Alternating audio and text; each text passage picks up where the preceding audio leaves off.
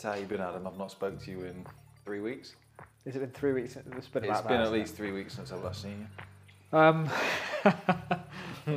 Last seen me in this podcast world. Yeah, exactly. How do you feel about that?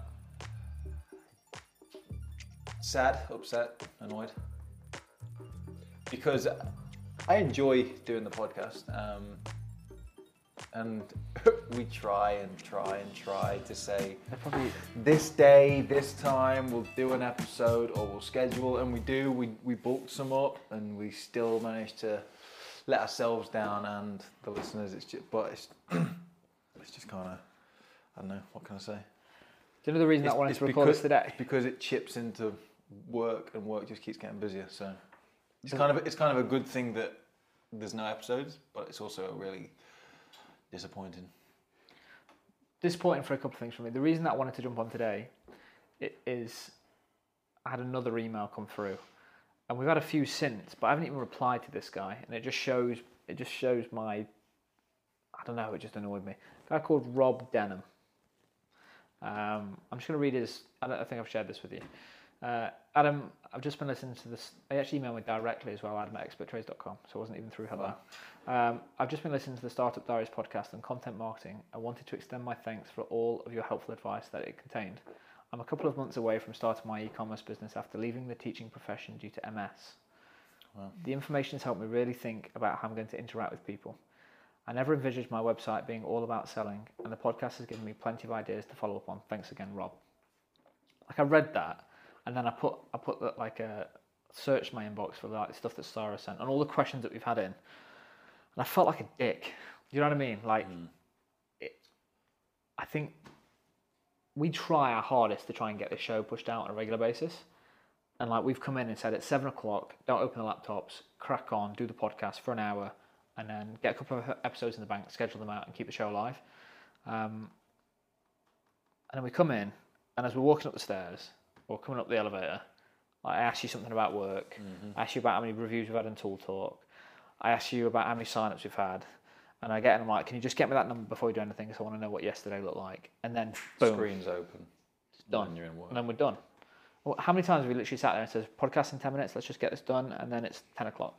Yeah, many a time we've said 7:30, we'll crack on, and then 8:40, 8:49 then 40 rolls walks around, through, 40's in the door. We're like, so what's been, let's just, I mean, let's in our defence, for the other week we were not even in the office for more than one day. Yeah, we had like literally half a day in the office. So we were all over the country. Well, I say all over. We were. So this show, let's just get it up today. Let's just get it out. And if you listen to this, thank you so much for sticking around. We are gonna get more shows up.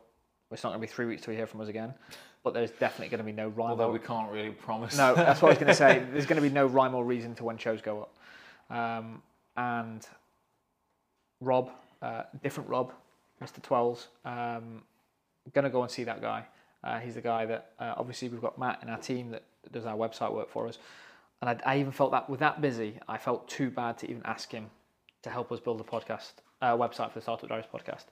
A listener reached out and is helping with that, so they've done the website. It looks amazing. So I want to get Rob onto the show.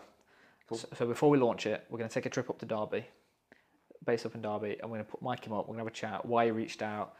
Rob, take all these as leader questions, because I know you're going to listen to this. We're going to ask you a bunch of stuff of why you reached out, helping us, FOC, and then just a bit about your business. I obviously want to plug you guys and see if we can help in any way. So Harry, what's been going on the last few weeks, man? A lot.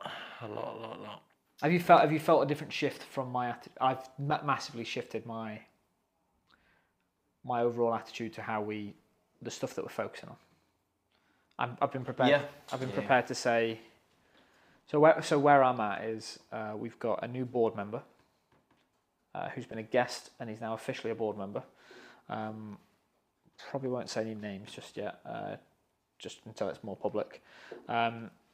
And it's been really helpful for me, just because it's someone that So we always know that we're trying to build community, but we got pissed off with hearing the word community all the time, because it didn't really mean anything to us. Like, how do you measure community? So we went back to the stuff we can measure, which is office package, website package, sales more than anything. But like the core of what we do is around, I'm going to say it again, like building community around the brand. So we spent a bit of time understanding how we measure that, and then what are the core things that we need to drive as a business. But we were trying to do like 10 different things, like drive 10 different, like office package users, quote value, invoice value, payments, website customers, Facebook group members, tool talk review. Like there was all these different metrics that we're trying to drive all the time.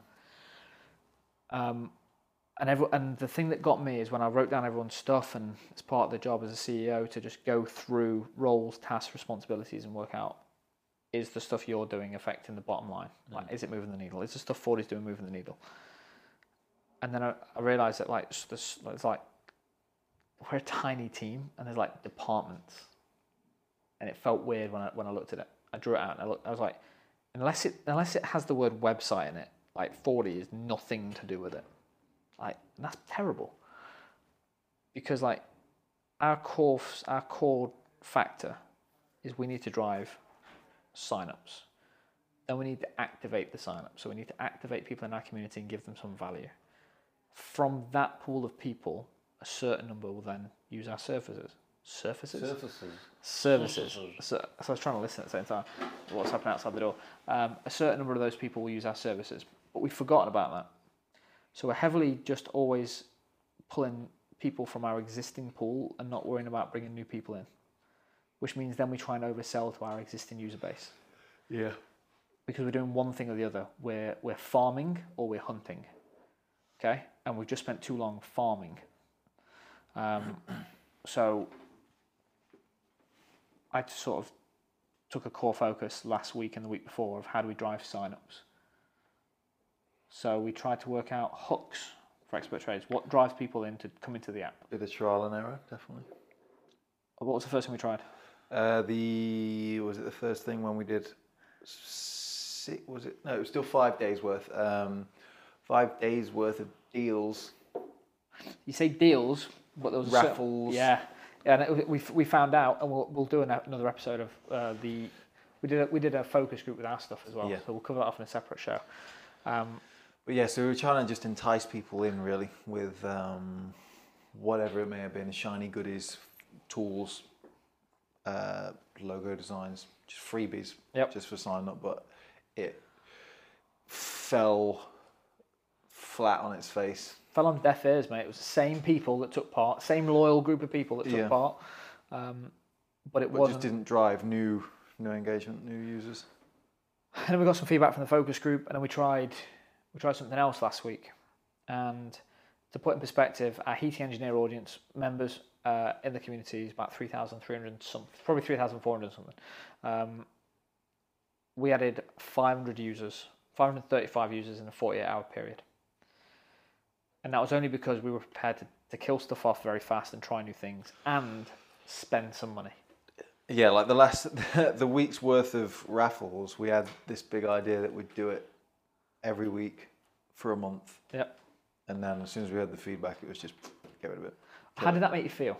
I don't want to drop in what we did. Somewhat relieved because I knew the amount of work that it involved, but obviously I was relieved because it means less of that painful work. But at the same time, it was gutting to get 2 days in, 3 days in, 4 days in, and just not seeing any pickup from it. It's not like it was, because what we were offering was quite broad as well. Yeah, it wasn't like one of the things. Not one of them showed any sign of, people did like this more than they like that. It was just nothing. So how about this? Because I don't want to go too long on this show, is we've dropped a couple of little nuggets in this. I want to talk about how we tracked that in another episode, how we tracked the stuff that we were testing, like the certain services that we use and like how we worked out it was good or bad. Then talk about the thing that worked. In that episode, we need to talk about why I was happy to spend as much money. And it is, for us, a lot of money. A lot. Why I'm happy to spend that much money, because it's understanding the cost per acquisition of a customer / user and the lifetime value. So next 2 episodes, we'll do that. And I think we should wrap it up. I think we should just cut it there. Does this mean listeners are going to genuinely get another episode? Yeah. In less than a 3-week period. We will. I'm not here tomorrow. Wait. I'm not here tomorrow. I'm here tomorrow, but I'm sorry. I'm written off. Thursday, I'm down. They'll get one. They'll get one on Saturday. We'll record on Friday. Promise. If you don't get a new episode on Saturday, unsubscribe from the podcast. I think you already have, haven't you? Cool.